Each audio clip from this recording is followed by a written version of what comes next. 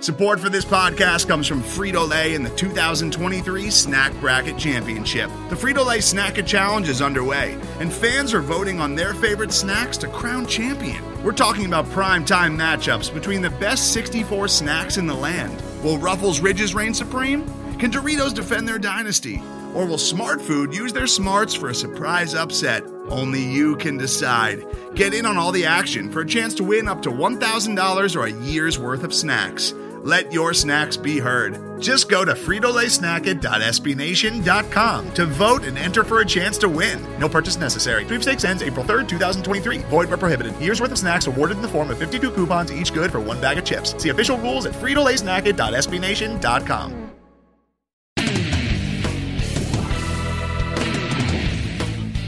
What's up, Night fans? Jeff Sharon here. This is the Black and Gold Banneret podcast, along with Eric Lopez. The football season continues to roll on here, and boy, did we need that one, Eric, didn't we? It was nice for a change to have a game that was already decided, and UCF was on the positive end of it, not the negative end. I know. It feels like a while since we've blown out somebody, but it was nice to do it, and it was nice to do it down in FIU as well. So, like we said, welcome once again. We're going to talk UCF football tonight. We're also going to talk a little bit more about the change in the schedule with Texas moving back, some Big 12 talk, and also we're going to touch upon what's going on with volleyball and women's and men's soccer. Don't forget, you can reach out to us via Twitter at UCF_Banneret. You can also reach out to me individually at Jeff_Sharon and Eric Lopez at Eric Lopez Elo. Sign up for our email newsletters at blackandgoldbanneret.com, and you can hit us up on Facebook as well. So, well, Lopez, let's put a bow on this FIU blowout, 53-14. Considering that two of the more painful losses that UCF has suffered in the last 5 years have come at the hands of FIU, this felt good. Now, this FIU team, we said going into it, they're a bad football team. And Ron Turner, their head coach, was fired less than 24 hours after the game was over. I'm not a fan of firing coaches in the middle of the season. If they want to resign, that's on them. But they're a bad football team, and we did what we were expected to do, did we not? Yeah, that's really my thoughts on the game. I don't get too high or low about those type of things. They did what they were supposed to do. No, they did what they were supposed to do. They needed to go in there and take care of business against FIU, which I think is one of the 5 worst teams probably in college football right now. Their program is in disarray, and it's been in disarray since they got rid of Mario Cristobal, and that has backfired on them. I question the Ron Turner hire from day one, not that many care, but I do. I'm from down there, so I know the FIU program actually pretty well. And the university pretty well, and I just don't think they can compete at a high level consistently with what they're dealing with. And so instead of being critical of Mario Cristobal for whatever, they should have been celebrating him and just let him coach as long as he wanted to. But that's a whole other story for another day. UCF did what they had to do. They took care of business, really dominated from the get-go and never gave FIU a chance to have a thought that they might have a chance in this game. And that's what you need to do against a team like FIU, who was playing with a very low confidence. We can relate to what they're going through. We went through this last year. So it was a good performance all around. I don't know, if I put a lot of stock into what that means moving forward, because again, FIU's not very good and you're going to face better teams than that moving forward. But I think you feel good that they put a game together like that and move, and now they have some confidence and some momentum heading into conference play. My first thought on the game was, okay, this is what it's supposed to look like. You're supposed to, under the Scott Frost Oregon philosophy, it's jump out on top, score a quick touchdown on your first drive, be aggressive and get the 2 to go up 8-0, not because the 1 point matters, but just to gain a psychological advantage on your opponent and establish yourself as the hyper-aggressor in the game. They did so successfully. FIU came back, scored a touchdown of their own to make it 8-7 after a special teams blunder. But then after that, it was over. 45 consecutive points for UCF. Mackenzie Milton looked great, I thought. made the key throws, made the right decisions. Did leave after taking a pretty tough hit on a roughing the passer call, but in general, I think that was precautionary just to get him out of there because they knew that it was basically garbage time. Did have a concern over the Juwan Hamilton injury, although he came back and said that he's okay. He's back out there practicing now. I'll tell you, but watching that team perform the way they did, and that was a real performance. The first time we've seen a true performance in the sense of the word from the offense in a long time. This was I was really impressed. I was like, boy, if this is what it's supposed to look like when this team gets its feet underneath it with the new offense and the new scheme and the new coaching staff and whatnot, it's going to get fun around here real quick. Now, I know it's against FIU, but I can see UCF as they get the athletes putting up numbers like that in the American. Do you? Well, maybe not now, but like in the future. That's the vision that Scott Frost has. So, yeah, that's the goal, as I mentioned, for them moving forward. Now, how long does that take? And I think that's the question everybody has is how long before you get it to where you want it to be? Is it a year, 2 years? Is it this year? I think that's the question is, can they do that kind of a performance in conference? I think they can against certain teams, but that's kind of what's interesting is, can this team sneak up, for example, and not only maybe qualify for a bowl game, but maybe make some noise in the conference? I mean, it's a conference that's got some questions. And you look at the first opponent here, the opening conference, East Carolina's got a lot of similar questions. They got a new head coach, Scotty Montgomery. And so, there's a lot of uncertainty. And I think that's what's kind of intriguing about this is certainly where are both programs headed. And I think, yes, if you ask Scott Frost, I think he envisioned Saturday night against better quality opponents to happen on a frequent basis, probably sooner than later once he gets his players and his personnel in. Keep in mind, he's only had one recruiting class in, and you've seen the impact that his freshmen have already made, like Killings and company. Imagine giving him another recruiting signing class, one or two of them. So, I think that's the long-term vision goal for him and the program.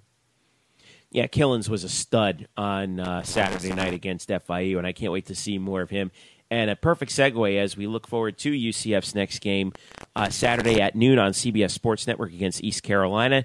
It's the conference opener. It's in Greenville. Last time we were there, of course, you remember how that went. Hail Mary to Brashad Perriman. Boy, a lot has changed since then. That was on the last night of the regular season. This is the first conference game of the regular season for the Knights and for the Pirates. East Carolina, in the first two games, they come in 2-2, just as UCF does.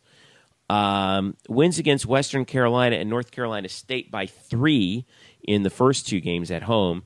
Then they went on the road, lost to South Carolina in a tight game by 5, 20-15, and then lost in Blacksburg to Virginia Tech and got blown out. Did not look good in that game, 54-17. So some numbers that I was able to pull up on the Pirates right now.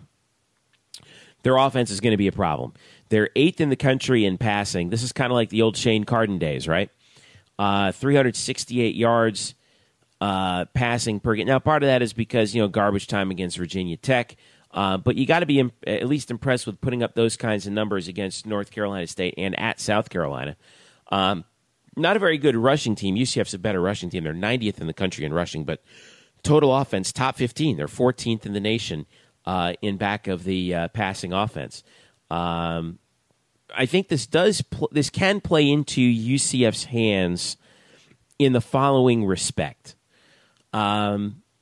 We saw how aggressive the defense got against FIU when they gave up the ghost on the run and decided we're going to have, that's it, we got to throw.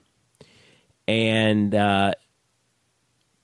this plays right into that UCF Fierce, hashtag UCF Fierce or whatever, defense, where you try to force turnovers, bend but don't break, force turnovers, and that could present some opportunities for UCF. Philip Nelson, the quarterback for East Carolina, senior, through 4 games, is 5th in the nation in passing yards, with almost 1,500 passing yards so far this season on 122 completions, 9 touchdowns, and 3 picks.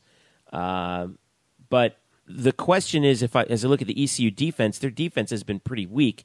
They're ranked in the 70s mostly, 72nd against the run, which I think also presents an opportunity for UCF as well, given how good the rushing game has been for the Knights. So I don't know. I think this could be a tight one if things go the way we hope they will, right?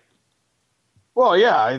East Carolina, first of all, keep in mind, they played NC State and Charlotte. Mm-hmm.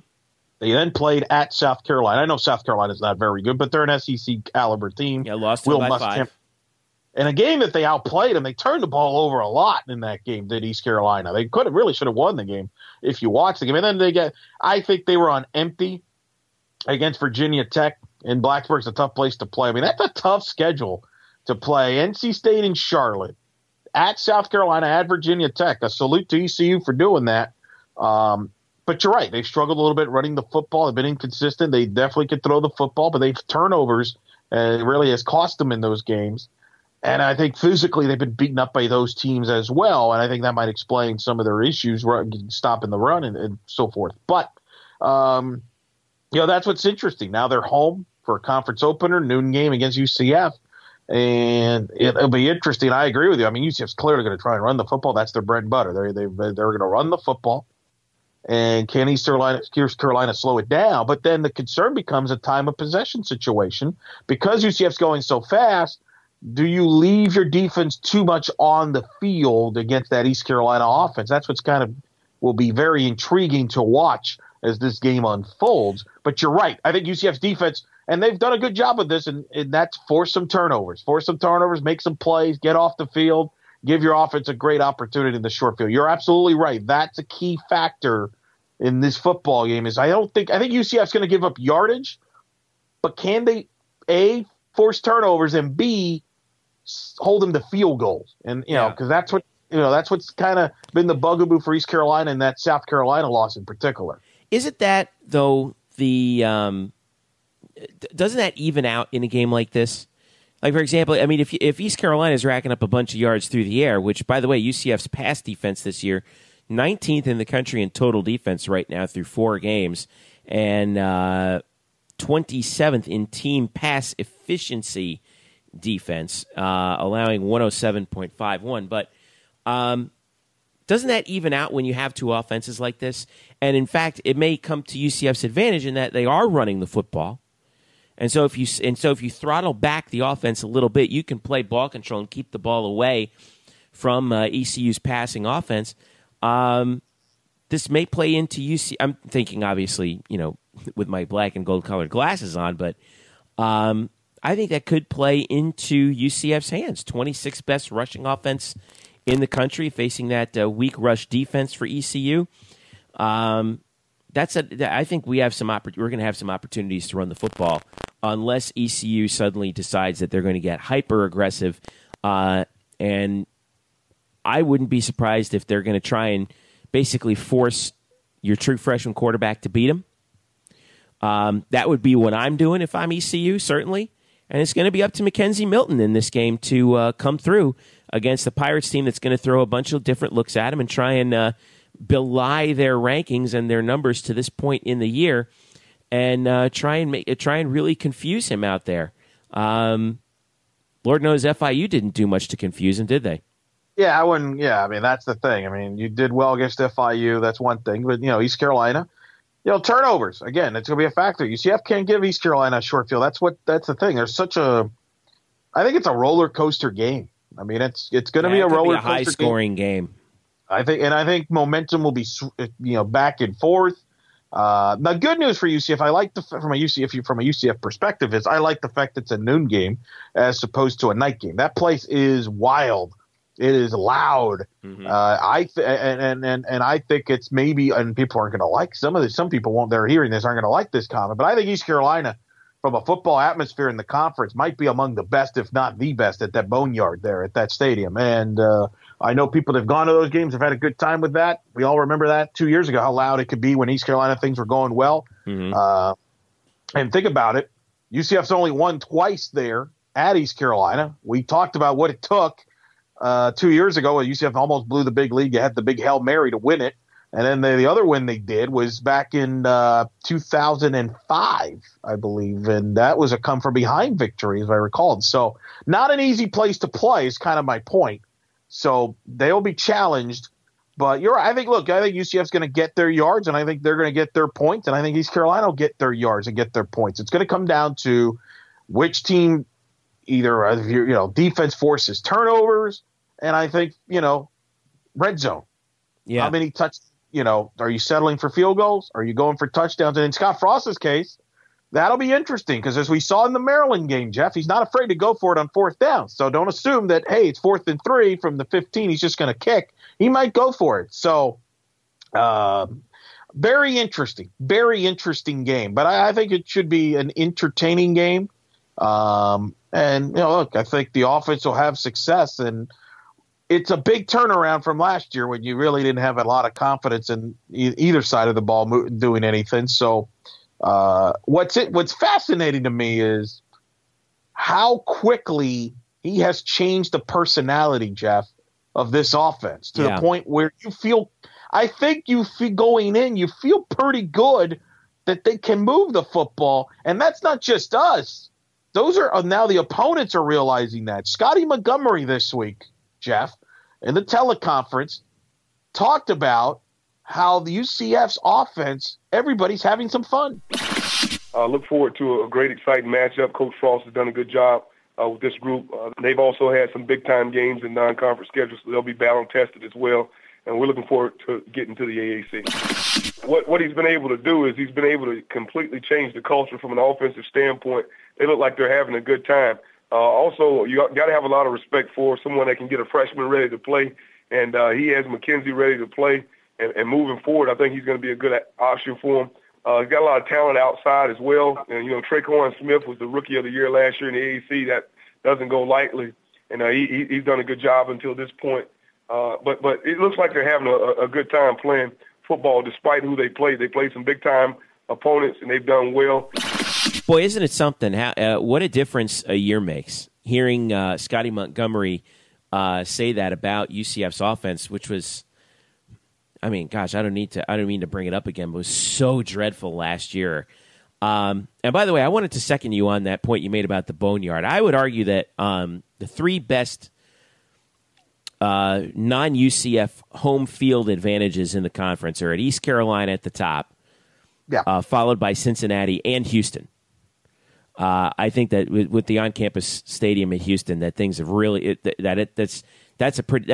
when it's jumping. Those are three nasty places to play, and we're going to find that out on Saturday too. I mean, we have one there before, obviously, but that doesn't mean it's going to be easy. But but going back to the offense, boy, it's really something hearing these coaches talk about how, and that's coming off of looking at the film. Man, they know what they're looking at on Sundays when they get the tape, and I'm sure they look at this saying, "Wow, this is a whole new ball game that we're preparing for against UCF." So, what do you do? Right, that's going to be the question. What do you do? But that's what's intriguing, though. At the same time, and Scott Frost alluded to this in the teleconference he was in. Scotty Montgomery, he's trying to change the program over there in the culture, and he feels that UCF's got to play better than they have played so far. They certainly they could have been 3-1. They're off to a good start, but they're going to have to get better if they want to do in conference, especially East Carolina. We played the most complete game we've played. Thought we improved in all three phases.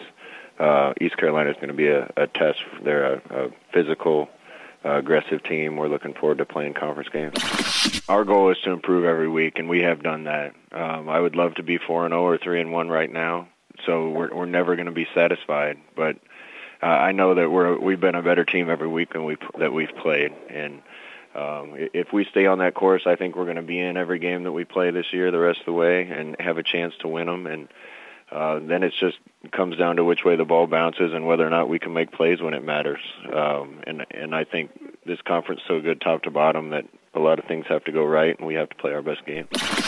Well, I think we learned, the good thing that I thought from last week's game and heading into this East Carolina game is that it looked like UCF really did learn from their errors that they committed against Maryland, which is what we were hoping for. The other thing that I was really encouraged by is how much confidence both sides of the ball are playing with right now. This is a team that had zero confidence last year, and they're playing confident football for the first time in really since the end of the Fiesta Bowl year. After they had all those heart-stopping games where they realized that it didn't really matter if we have a shot at the end of the game, we're going to get it. And as a fan, that's fun to see when you see your team, when you see your school and your team have that level of confidence. They have. You're right, Jeff. They have. But I want to see this team on the road, and I'm throwing out the Michigan game. I mean, that's a whole different animal, different beast. Yeah, I would too. Yep. I want to see how this team handles the road at East Carolina in a very intense situation, back and forth game, and how do they handle it? I'll be very intrigued by that. And so we'll see what happens on Saturday. I think it'll be interesting to see what they learn and how they come out. I think we'll have a better idea of what this team is capable of doing the rest of the season based on how they perform on this Saturday. If they were to win against East Carolina and look impressive, I think the conversation now all of a sudden is like, wow, hey, all of a sudden we're 3-2, and maybe this team could challenge and be at the top of the Eastern Division and be a bold team. Whereas if this team loses, then you're like, well, all right, we're pretty much, we're still building. We're still building. So it's an interesting game. For both sides. And I think East Carolina fans are probably saying the same thing about their situation. So very interesting game. And the fact that both sides are trying to figure out who they are as far as moving forward with the new coaching staff, I think makes this game very intriguing. Yeah, I had this game at the start of the year down as an L for UCF, but I'm pulling up the line here. The latest line, it depends on where you look, but actually pretty much everything is 3.5 for East Carolina on the home field.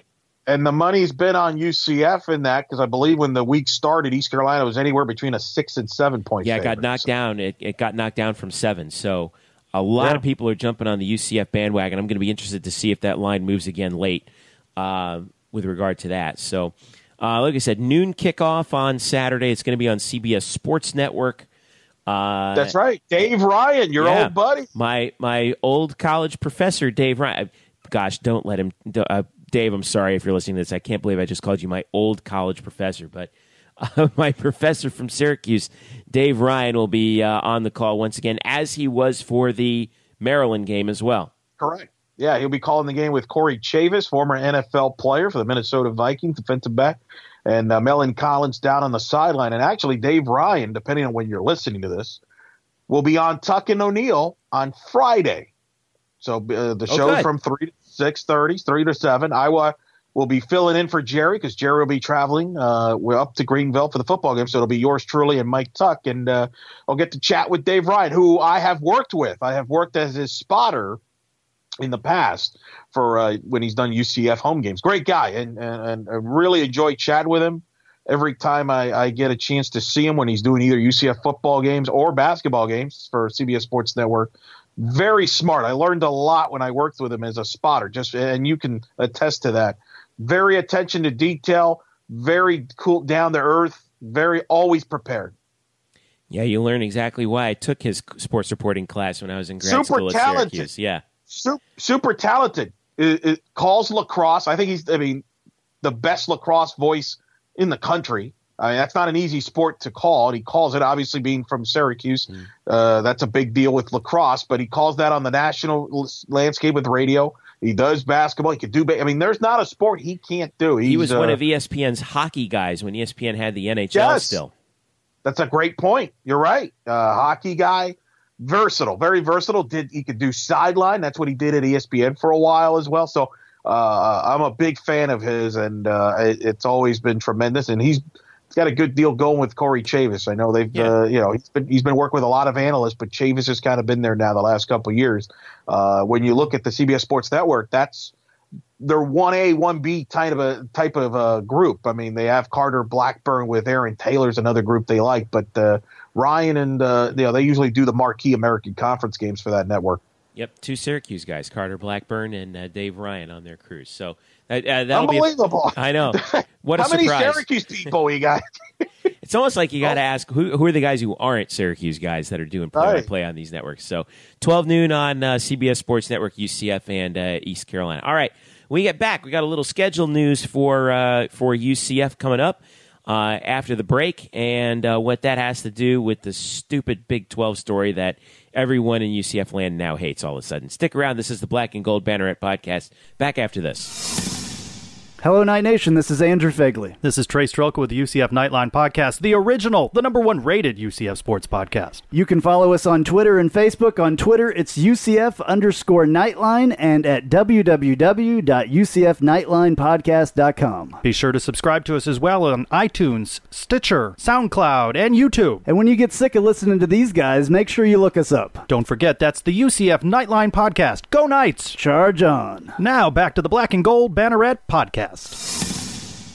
Thank you, Trace, and welcome back to the fastest growing UCF sports podcast, the Black and Gold Banneret Podcast.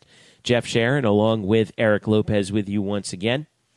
And let's talk a little bit about the Big 12, our favorite topic of discussion. And this all started actually earlier this week. UCF announced that their 2017 expected matchup with Texas on the non-conference schedule is being pushed back to 2023. So what that means is UCF in 2017, this is kind of nice. The Knights are going to have 7 home games, 3 non-conference games at home, 1 non-conference game on the road, and then the usual suspects in conference. 4 conference games at home, 4 on the road, of course, in the American. So, with regard to that situation, Eric, now I remember it was you who told me that if you want to know what schools are thinking in terms of conferences and realignment and all that kind of stuff, look at their future schedules and see who they're playing and where they're playing them and when they're playing them. So UCF pushes back against Texas 6 years. What does that tell you? Well, it tells you, like, hey, if the UCF's ever in the Big 12, that's an easy switcheroo, right? I mean, that's an easy game to maneuver. Now, I believe this was a move that was done by UCF, at least according to the Texas press release, which was my favorite part about this, how Texas pretty much went out of their way to say, per UCF's request. Yeah. That was entertaining. I don't know if this is – I don't think there's a connection to the Big 12 realignment in this particular case. I think this was a case where, from UCF standpoint, you look at the schedule. They are hosting Georgia Tech next year, September 16th. They go to Maryland, September 23rd. And I think if you're playing at Texas a week before the Georgia Tech game, a Texas team that's going to return a lot of personnel from a very young, talented football team, including Buechele, the quarterback, and among others. Let's be honest here, Jeff. That's probably not a game UCF's going to be really have a great shot to winning. Keep in mind that would be year 2 of Scott Frost. You're still building a program. Yeah, but Texas right now is starting to finally get some momentum under Charlie Strong, aren't they? No, they are. That's what I'm saying. I think when you're building a program like UCF, I think Scott Frost, the philosophy is we're not ready for that stage, per se. Look what happened with the Michigan game, and I'm a proponent of I'm all good for playing those games. I think you have to go out there and play those games, but there is the thought. You play those games, if you get your brains beat, you lose some confidence. And then let's say you play that game next year at Texas and you lose. Now all of a sudden you got a quick turnaround. You got to play Georgia Tech. Now you lose that game. Now things could snowball for your season. So you look at it now. They're going to open the season with FIU at home. as of now that's going to be interesting. September 9th now is open. It's a bye week. Now, there are some teams in the conference that have the same bye date on September 9th, and the American has scheduled games in week 2 of the season. I don't believe UCF will be involved in that, but maybe they would. Who knows? But the main thing is if they don't schedule a conference game there, UCF will have 2 weeks to prepare for Georgia Tech, which if Paul Johnson is still the head coach at Georgia Tech at this time next year, that means you get 2 weeks to prepare for that triple option. At home. At home, which is not an easy offense to prepare with. I know some people on UCFsports.com and the message boards and others have thrown out the idea, hey, if they play Navy on the 9th, for example, who runs a similar offense to Georgia Tech, that's a bit of an advantage. I don't agree with that because, first of all, Navy's... Yeah, I was going to say, I don't agree with that either. Navy could be pretty good. Correct. Well, that and Navy's a conference game. So I don't want to tune up with a conference game. So I don't buy now, and we're making a lot of assumptions. I'm the one that is not convinced that Paul Johnson will even be there at Georgia Tech next year. We'll see how they do the rest of the year. But I think if Georgia Tech has a mediocre year, coming off a mediocre year last year with new athletic director Todd Stansberry, by the way. That's correct. That broke earlier in the week that he's now the athletic director at his alma mater, Georgia Tech. There's going to be a lot of friends, old buddies, seen at that Georgia Tech UCF game. I have a feeling I would not year. be surprised if that's the George O'Leary statue game. That's got to be a lock, right? Yeah, I mean, if you had to make a Vegas odds, I mean, that's even money, right? I mean, he'll be there. Stansberry's there. I mean, yeah, I agree with that. But so look, that's the strategy with the schedule. I know some people are disappointed because they were planning on going to Texas and it's a big game and all that. But there are different philosophies into that. And so look, I mean, I think Scott Frost would tell you, look, if we beat FIU, now we got 2 weeks to prepare for Georgia Tech. You win that game, you're 2-0. You got some momentum going into Maryland. Maybe you steal that. Now all of a sudden you might have a 9-10 win year. But more importantly, you're still building confidence into a young team. This is still going to be a young team next year, Jeff.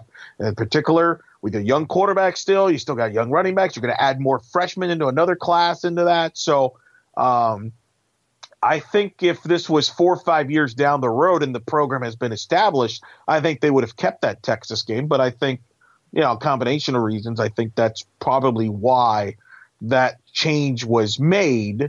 What's interesting for me, I will be completely honest with you. I'm curious how the schedule will break out because UCF will travel to Maryland and to Navy next year in the Baltimore. I have family up there. So I actually have a place to stay. So I'm intriguing. I hope that those two games are separated in that the Maryland game's already in September. So I would like the Navy game to be in October or November. I don't want both to be in September, let's say, or a week or two after that, because then I'm not going to make 2 trips back to back like that. But I might make 2 trips. And I think some UCF fans might feel the same way. They might go to Maryland in September and may go back for Navy in October or November, late October, November, but they won't do the same trip back-to-back weeks. So it's going to be interesting how the schedule plays out from that standpoint. I would love to make that trip, by the way, to D.C. because I love Washington, D.C. I mean, Maryland in College Park, right down the way, just outside the Beltway. So here's the question then, out to the audience. Which one would you pick if you can only pick, if you don't want to make that trip twice, right? Because technically it's the same trip. Annapolis, and I've been to a Maryland game actually in 2013. I've been to that stadium. They played FIU that year when I went up there for Labor Day weekend to see family. Would you rather go to the Maryland game or would you rather go to the Navy game? From a purely touristy fan perspective, I would go to the Navy game. Because I think that Annapolis is beautiful, and nothing against D.C., which I lived a place where I lived briefly, and actually I met my wife there.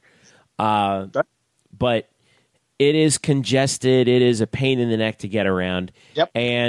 If you want to go visit D.C. from Annapolis, it's only about a 45-minute drive. Correct. And but you have the option to do that. If you don't want to, you don't have to. Plus, Annapolis is just a beautiful little town.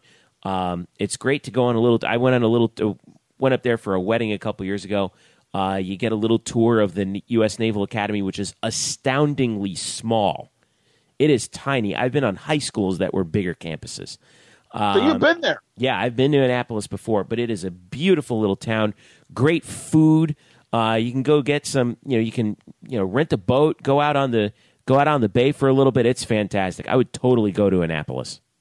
All right, you may have convinced me then. So maybe you've made my decision for me next year. I might just pick that one then, since I've already done Maryland. I've been to a Maryland game up there anyway already. Plus, I want some crab cakes too. Okay, good point. Now let's do this. Let's do the audience a favor here, Jeff, because there are Knight fans that are disappointed that the Texas game is off the table now, at least for another 6 years, because a lot of them are maybe making plans to go to Austin as their one road game, let's say, or whatever.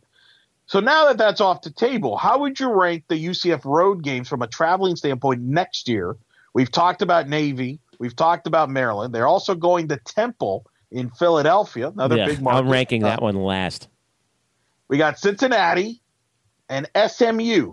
SMU, of course, in Dallas, in the area. Cincinnati, obviously, in Cincinnati. Those are your road destinations. How would you rank those 5 road games? I would rank the Maryland I would rank the Navy and the Maryland games up at the top. All right, and then I would have a long way to the next one. The next one would be Dallas, because it's the Metroplex, big city. It'll be easy to get into and out of. Cincinnati would be next, because that's going to be a great road atmosphere, and it's going to be a big game, I think. And actually, no, I would rank Cincinnati up above SMU because of the significance of the game. And then dead last, of course, would be Temple. Wow. Because, come on, man. No one wants to go to Philadelphia. No one wants to go to Philadelphia. Why not? Liberty Bell? Because it's Philadelphia. Look at you hating on Philly. Because I would rather go to Cleveland. No, that's getting carried away. No, it's not. At least Cleveland has the Rock and Roll Hall of Fame, and Now, a lot of this obviously would be impacted by when these games are. If you remember, the last time UCF was at SMU in 2013, it turned into the Ice Bowl.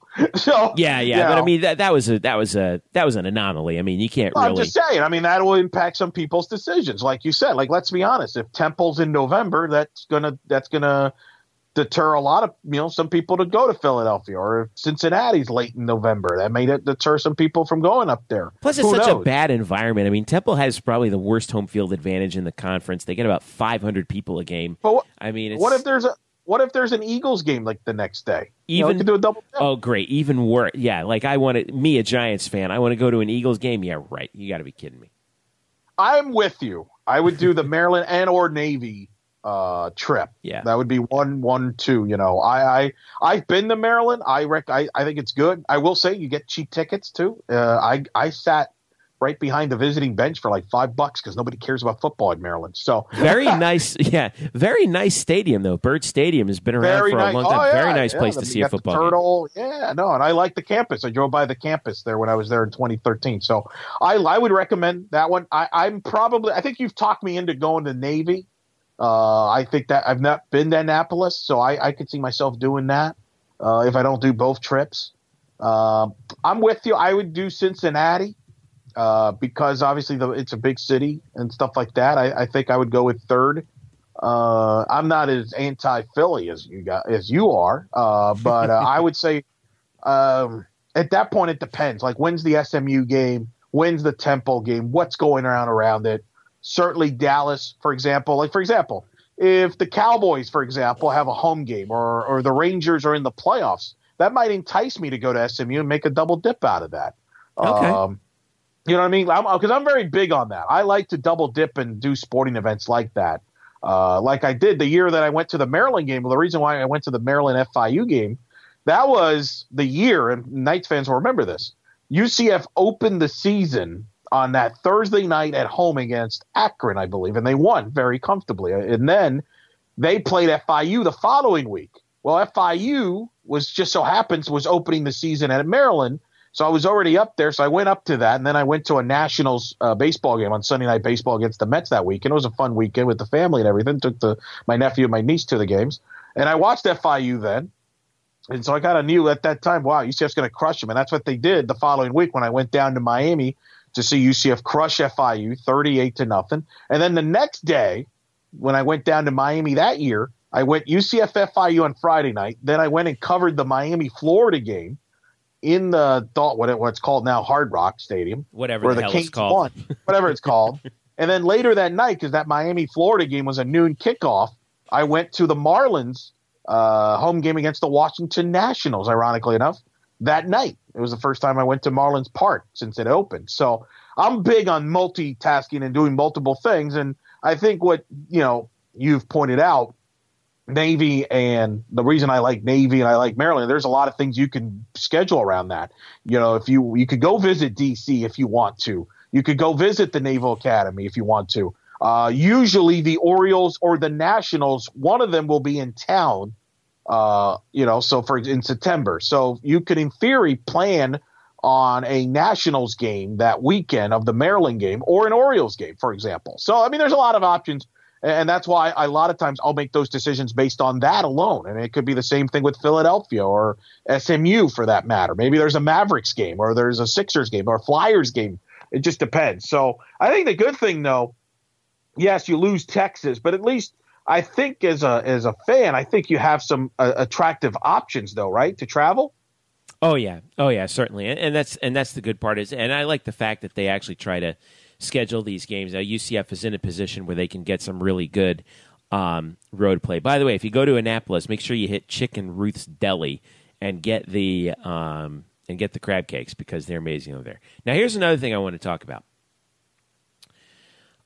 It seems right now, Eric, that the bottom is falling out of Big 12 expansion by the day. A couple things happen. Number one,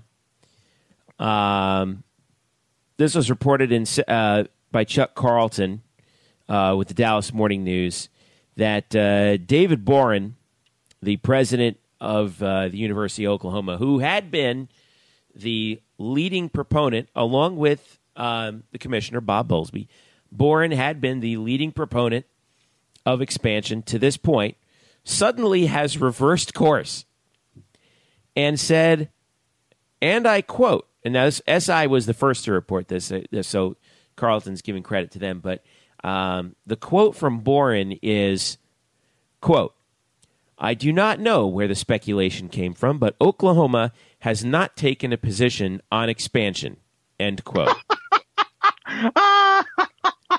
What a clown. Hey, David, maybe you ought to look back at some of the comments you made during the Big 12 meetings in the past, buddy. Which prompted T. Boone Pickens, the guy who basically owns Oklahoma State University, oil magnate, on the Austin American Statesman podcast, Pickens said, quote, I've known David forever. He likes to talk. He gets a little bit confused sometimes, end quote. This whole thing has turned into such a spectacular cluster. Now, it's left to the reporters to try and figure out, like, what does this really all mean? And I give guys credit, like Chuck Carlton credit. A lot of people have been throwing stuff up against the wall, seeing what sticks. Carlton's been really good on this, so I give him a lot of credit. The idea right now, I think, what's happening is that this is about, football in Oklahoma and Texas, which is the center of gravity of the Big 12, is about politics. We've always been saying that. Politics is the art of the possible. I believe that David Boren is not finding it possible to find 2 or 4 expansion candidates that are amenable to enough schools to get the votes that they need and the networks. And that's unfortunate because, as I've said before, the Big 12, I really believe, is playing the short-term game. We mentioned 2023 is when UCF pushed the Texas game back. That's also the year that the Big Ten's TV contract comes up next, 2023. Yep. The Big 12 grant of rights goes till 2025. I believe that the Big 12 and the presidents in it are trying to keep the conference together only until then. And they're not thinking long term. And I've said this before. If you're talking about a long-term benefit from expansion, there's no question that UCF is the school to go with. I wrote this last week during the after the USF War on I-4 rivalry thing came down, that when you look at the numbers, the sheer numbers in terms of client base, UCF is pumping out 15,000-odd graduates a year, more than UF, more than USF, more than Florida State, more than a lot of schools out there in the country right now. There is, if you're thinking long-term, UCF is a shoo-in, but that's the problem, is the Big 12 is not thinking long-term.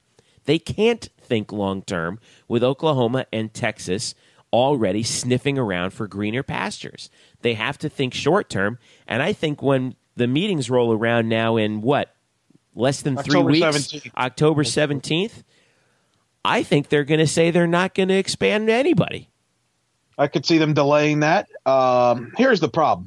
It's no secret. David Boren has, from what I've been told, and some people have speculated this, that it's covered this. He wants BYU, and he's also interested in Connecticut. Obviously, BYU is a very touchy subject with the controversy with them and the honor code. Touchy? They're radioactive. That's fair. I mean, you said it better than I can. But he doesn't care. He wants BYU. That's what I've been told. And he's interested in Connecticut. And other schools don't want that. So that's part of the problem. So I think part of this, he might just say, well, if you're not going to do what I want as far as the teams I want, then I'm going to take my ball and go home. And I'll just stay here. Because here's the thing. Oklahoma and Texas, you're right. In about 6 to 7 years, they can go and they'll have markets available to them. The Big Ten will go chasing them. The SEC will go chasing them. The Pac-12. So they have options. So I think that's part of the problem here is that everybody has their own agendas. And that's why I get annoyed with this topic, because I think people somehow believe that this is some sort of open process. Like somehow everybody has a chance in this. And I have always believed like that it's The Bachelor. Correct. And that's not the case.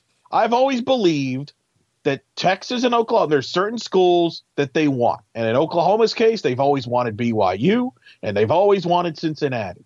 And now Texas wants Houston in because of the side deals they've set with Houston and the politics and all that stuff. So to me, that's the story, is how do they get to that point? Now, I was also told that one of the other issues is this. And this is why I don't get as all up in arms about this one way or the other like some fans do, because I think most fans believe that the reason, hey, we're gonna get into this conference, it's an open market, it's the best deal for everybody, and we're gonna make a lot of money, $25 million a year. No. Right. That's not gonna happen. I've been told it's not gonna happen. Whoever gets in, even if they expand, let's say they just decide to expand in a year from now, 2 years from now. What they're going to do is they're going to go up to that school. Let's use Houston as an example. Hey, Houston, you want in the Big 12. All right, we'll let you in. But you're not going to make any of the extra money that we're going to make based on expanding and realignment. No. We're going to give you pretty much the same money that you've been making at the American Conference. Maybe we'll throw in some pocket change, and that'll be it. And you're going to take that deal for the next 6 to 7 years. Deal? Okay, great. That's what's going to happen. So I hope that fans don't get this. And it remember the Big East when UCF was going to the Big East and everybody envisioned, we're going to make $11 million a year and this and that. What happened, Jeff? It blew up. And they didn't get $11 million, did they? Nope. And I think that's what's going to happen here for the Big 12. They're going to be in demise because they can't help themselves. Everybody has their own agendas. And what's going to happen is I think eventually they'll probably expand, but whoever they expand with is not going to make that much more money. They're probably going to make an extra $1 million or $2 million, maybe more than what they're currently making in their own conferences until the conference just goes their separate ways when this contract comes out in 6, 7, 8 years. And then Oklahoma will go to a big conference, an SEC or Big Ten, and Texas will go SEC or Big Ten. And then other schools will go to the Pac-12. And then what? Yeah. You're left with that. So that's why I don't get caught up with it. And that's why I am 100% in agreement with Danny White's statement when he says that the goal at UCF right now is to become a top 25 athletic department. And I 100% agree with that, because if you do that, if you just worry about yourself and become a top 25 athletic department in all sports, and you become a draw, now all of a sudden you become more attractive for future possibilities. And now you put yourself in better positions. Worry about that and what you can control, and not stuff that is beyond your control. That's why I've always said I think UCF will be fine either way. I don't believe in gloom and doom and, oh, my God, what's going to happen if we don't get into the Big 12? We're just going to keep growing. We're going to keep growing. That's a fabulous point. It's a fabulous point. Growing. And Mark Daniels, through his radio show's Twitter account, The Beat of Sports, echoed this when he said yesterday, we're recording this on a Wednesday night, so he said this on a Tuesday afternoon. He said, if you have to leave TV dollars on the table going in and the biggest brands won't commit long-term to stay, what exactly are you joining? Right. Amen. Exactly.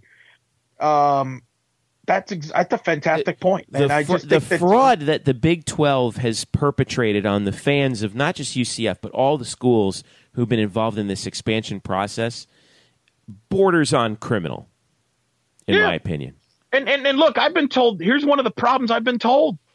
If they even decided to expand, first of all, can they even agree on who to expand with? That's the biggest problem. But right. That's what they're saying. That Boren is saying is that it's that they're in favor of expansion, but no one can agree on who. Right. And here's the problem. Let's say they did agree on it. Who's going to pay them that money? Because Oklahoma and Texas will say, you guys pick up the chain. You pick up that money. You guys give that new guy that money. We're not chipping in. And then the other schools are like, what do you mean you're not going to chip in? If you're not going to chip in, why should we chip in? And that's the kind of stuff that's going on with this nonsense.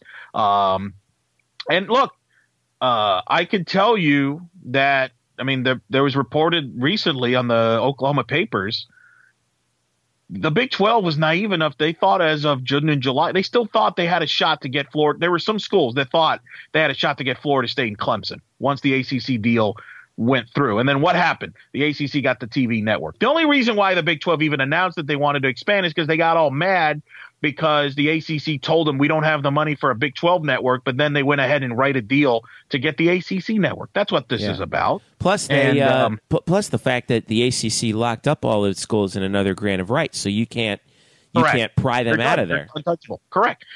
And this is where now the Big 12 is getting to a problem because they're starting to tick people off. Let me read you this tweet. Chris Fowler, who is the voice now of college football, all right, and the most powerful network for college football. This is what he tweeted out about earlier this week. Quote on Twitter, is the Big 12 expanding? I don't know.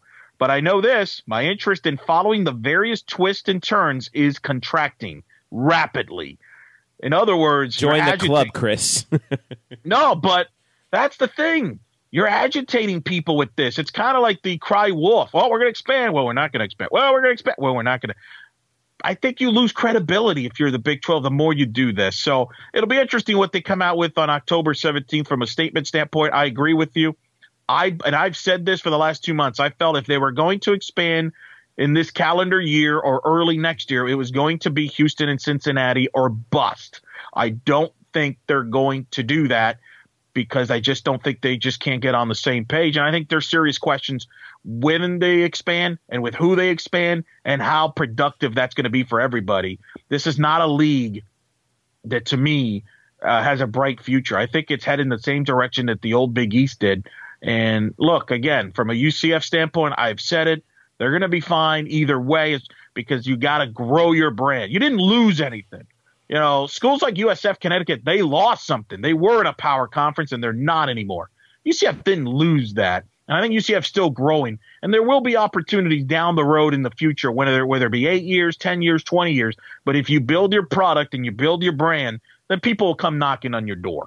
And as I had said, and I refer back to this in the column I wrote about the war on I-4, 15,000 graduates a year, man. 15,000 people donating to the athletic department, going to games as alumni.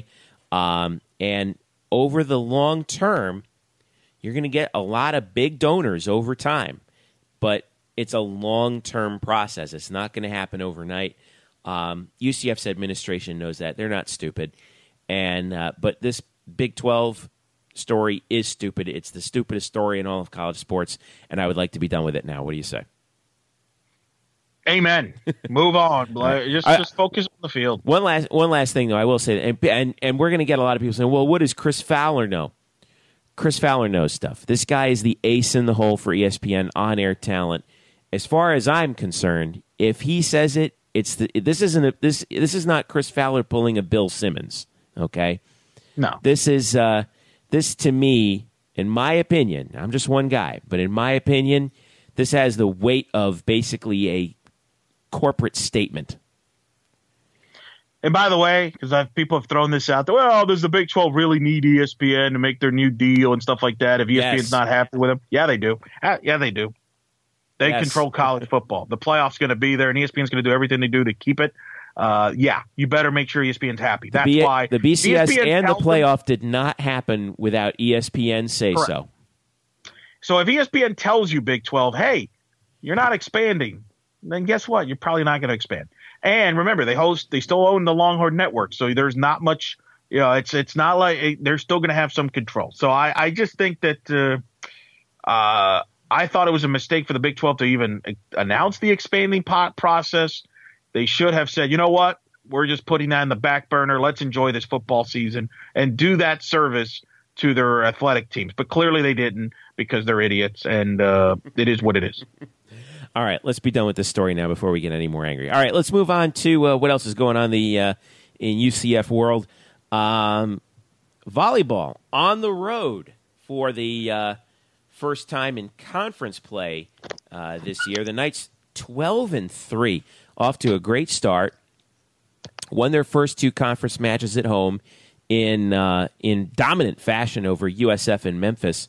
We talked about the USF match last week, but the Memphis match was a pretty impressive victory over a team that was actually pretty undersized. But the Knights, believe it or not, if you're going up to Greenville and you're going to be there a day early, go to the UCF at East Carolina volleyball match. See, now you're thinking like Friday night. Double dip. Yep, Friday night, 5:30 p.m. in Greenville. UCF and East Carolina support the Knights. Give on a critical road match, okay? Because after that, Sunday they go to Cincinnati. That match is at 1 p.m. That's going to be a big one for the Knights too. That Cincinnati match. And Todd Dagenet, the head coach, has talked before about the significance of those Sunday matches, particularly on the road. See if you could steal a couple of them. That would be a nice match for them to steal before they come home. October 7th, Friday afternoon at 4 p.m. Before the Tulane football game is the volleyball match against Houston. Make sure you come out to the venue for that. That's Friday, October 7th at 4 p.m. Get out of work early. It's fun. Soccer. Moving into conference play, the women's team. And even though they had the difficulties with the early season schedule, right now they're standing at 5-4. They're finally going to be back out there. They had an 11-day layoff. They will be playing on the 29th, Thursday at 7 p.m. at home against Houston, and then Sunday, October 2nd against SMU. The Knights, like I said, 5-4, but their four losses were to nationally ranked Florida, nationally ranked Duke, nationally ranked North Carolina, and nationally ranked South Carolina. So, and of course, they've been scoring a lot of goals of late, in particular in the games against FIU, Florida Gulf Coast. This will be a big match for them on Thursday, the 29th. Now's the time for them, right, to get going in conference play right now, huh?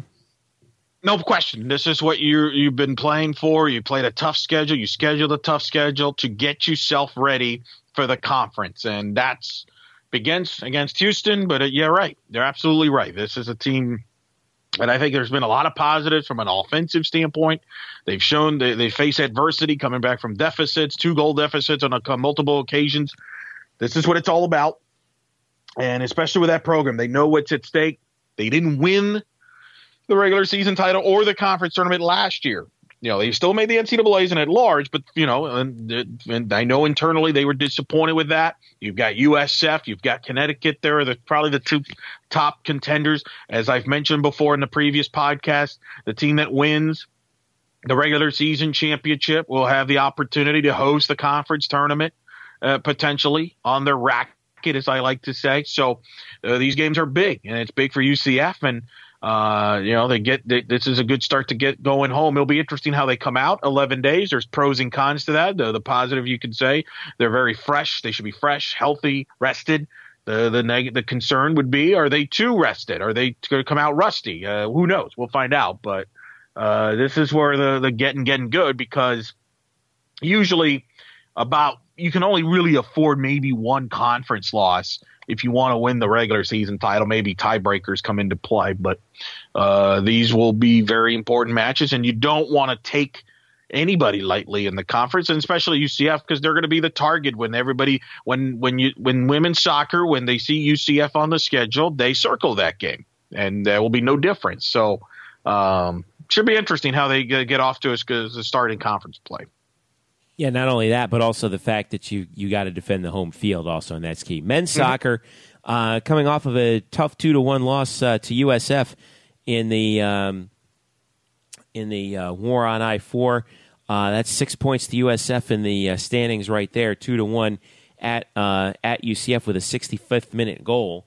Back at it October 1st, this Saturday, 7 p.m. So after the East Carolina football game, if you head over to the UCF Soccer and Track Complex, you can see the Knights take on SMU again Saturday at 7 p.m. Pretty good SMU team, by the way, and a team that's and a UCF men's soccer team that's gotten off to that rough start right now, 1-5. We mentioned the schedule problems that they've had with 2 games being canceled, 2 of them potentially winnable games, certainly, and now coming toward the end of this long homestand. 2 more games on the long homestand before they go out on the road for 3 consecutive in the early to middle part of October. So tough break for men's soccer heading in there, but we'll see what they can do against SMU. All right, so as we head to this big weekend with football on the road, soccer at home, what are you looking forward to the most, Eric? Well, obviously the football game will be at the front end, but I'm going to give you one off the curveball here. UCF softball will begin fall ball this weekend. So I will be actually heading out there at some point this weekend and check them out. A lot of new faces. So I'm actually looking forward to that. I'm going to see the new faces, get to recognize the new face, because there's a lot of them. That, the last couple of years I've been spoiled in that I pretty much knew who was coming back and who was who, and it was pretty much, I know her and I know her. This year it's a little different. I'm going to actually take some notes. So they're playing Friday and Saturday. You can check out UCFKnights.com with that schedule, but more than likely I'll probably head out there Saturday, but maybe Friday night, who knows? But that's actually what I'm looking forward to, that and the football game. Yeah, 2 things I wanted to mention, too, also that I'm actually interested in here. Tennis coming up. Men's tennis actually just got their preseason underway under their new head coach, John Roddick. In Athens, Georgia, at the Southern Intercollegiates. Couple guys getting some, more than a few nights getting some victories over there. The women's tennis season actually starts this weekend. They're playing in the Bedford Cup, which is hosted by USF over in Tampa. And so we'll see women's tennis fall schedule getting underway. That leads up to the ITA regionals, which are in late October, and then a Florida State Invitational in November. There's also Florida Gulf Coast Invitational out in Tampa in early October before the spring season starts, and the regular season starts for both of those squads. So I'm looking forward to seeing what tennis can do, and women's tennis in particular, in their opening schedule for the fall. All right, Eric, well, we'll wrap up with a quick prediction for the football game. UCF is 3.5-point dogs. You taking the points or what? Wow. 3.5? Yeah, give me UCF getting 3.5. I'll do that. Give me UCF too, 3.5. I think it's going to be a close game. I think it's going to be high scoring. And I think it's going to be one of those toss-up games. It's going to be really hard for me to say. All right, so that's going to do it for us here at the Black and Gold Banneret Podcast. Eric Lopez, where can people find you this weekend? Eric Lopez Elo on Twitter. I will be on Tuck and O'Neill. Of course, I produce Tuck and O'Neill weekdays on Sports Talk 1080 The Team Orlando, 3 to 7. I will be co-hosting with Mike Tuck on Friday because Jerry's on his way to Greenville. So if you're listening to this and it's Friday, go to tune that in. And then also be hosting the Sports Talk Florida Insider Show from Universal Hyundai at the corner of 417 Orange Blossom Trail on Saturday, 11 a.m. to 1 p.m. Hosting the Football Insider Show 6 to 7 this Monday night from Harry Buffalo in downtown Orlando. And you're going to join me on that one. You're going to call in. That's right. We're going to call in, talk a little Giants. Yep. And recap the UCF ECU game, talk UCF. But yes, Giants, Vikings, the Monday Night Football game will take place. And then make a note, ladies and gentlemen, a week from this Friday, October the 7th, our very own Jeffrey Sharon. You'll be filling in on Tuck and O'Neill. That's right. Joining me, Mr. Jerry O'Neill. That's right. I cannot wait for that, and I want to thank you, and I want to thank you for advocating for me. I want to thank Mike for being out of town, and I want to thank Jerry for agreeing to have me on the show too, because Jerry's the best. I mean, we've been passing each other and like ships in the night almost since basically for 15 years now since I was a student, and I have so much respect and admiration for him and Mark and the guys who've been doing the UCF radio for so long, and working with Jerry is always a pleasure. So I'm really looking forward to that, and I thank you, Eric, for advocating for me on that one. I appreciate it. Yeah, you get a chance to complete the set because I know you've co-hosted with Mike Tuck in the past. In fact, you did that on the Black Friday, if I remember. The 2014 UCF USF game is one that came to mind. You were able to. That's correct. Yeah, Jerry was down in Tampa, and Mike and I hosted that show. Yeah. So now you'll get to do it with Jerry, which is an experience in itself. So I'm glad to help you make that work. So that'll be fun next Friday. So there'll be a lot of UCF football talk, I have a feeling, between the two of you on that episode on that Friday, October 7th, which is the game day. Think about this. You and Jerry will be on right prior to that UCF Tulane football game. So it'll be on game day. I'm on a game day. So that'll be fun. So we'll get more details about that on our next podcast. But I hope everybody enjoys the games this weekend. Volleyball, soccer, we wish them all the best. All right. And again, Eric Lopez, ELO on Twitter for you. Thanks for joining me again, brother. Always a pleasure, Jeffrey. All right. You can follow me at Jeff_Sharon. You can follow us at UCF_Banneret on Twitter. Subscribe to our email list, and also look us up on Facebook. Look up Black and Gold Banneret. So for Eric Lopez, my name is Jeff Sharon. Thanks for listening. This has been the Black and Gold Banneret Podcast. We'll catch you next week.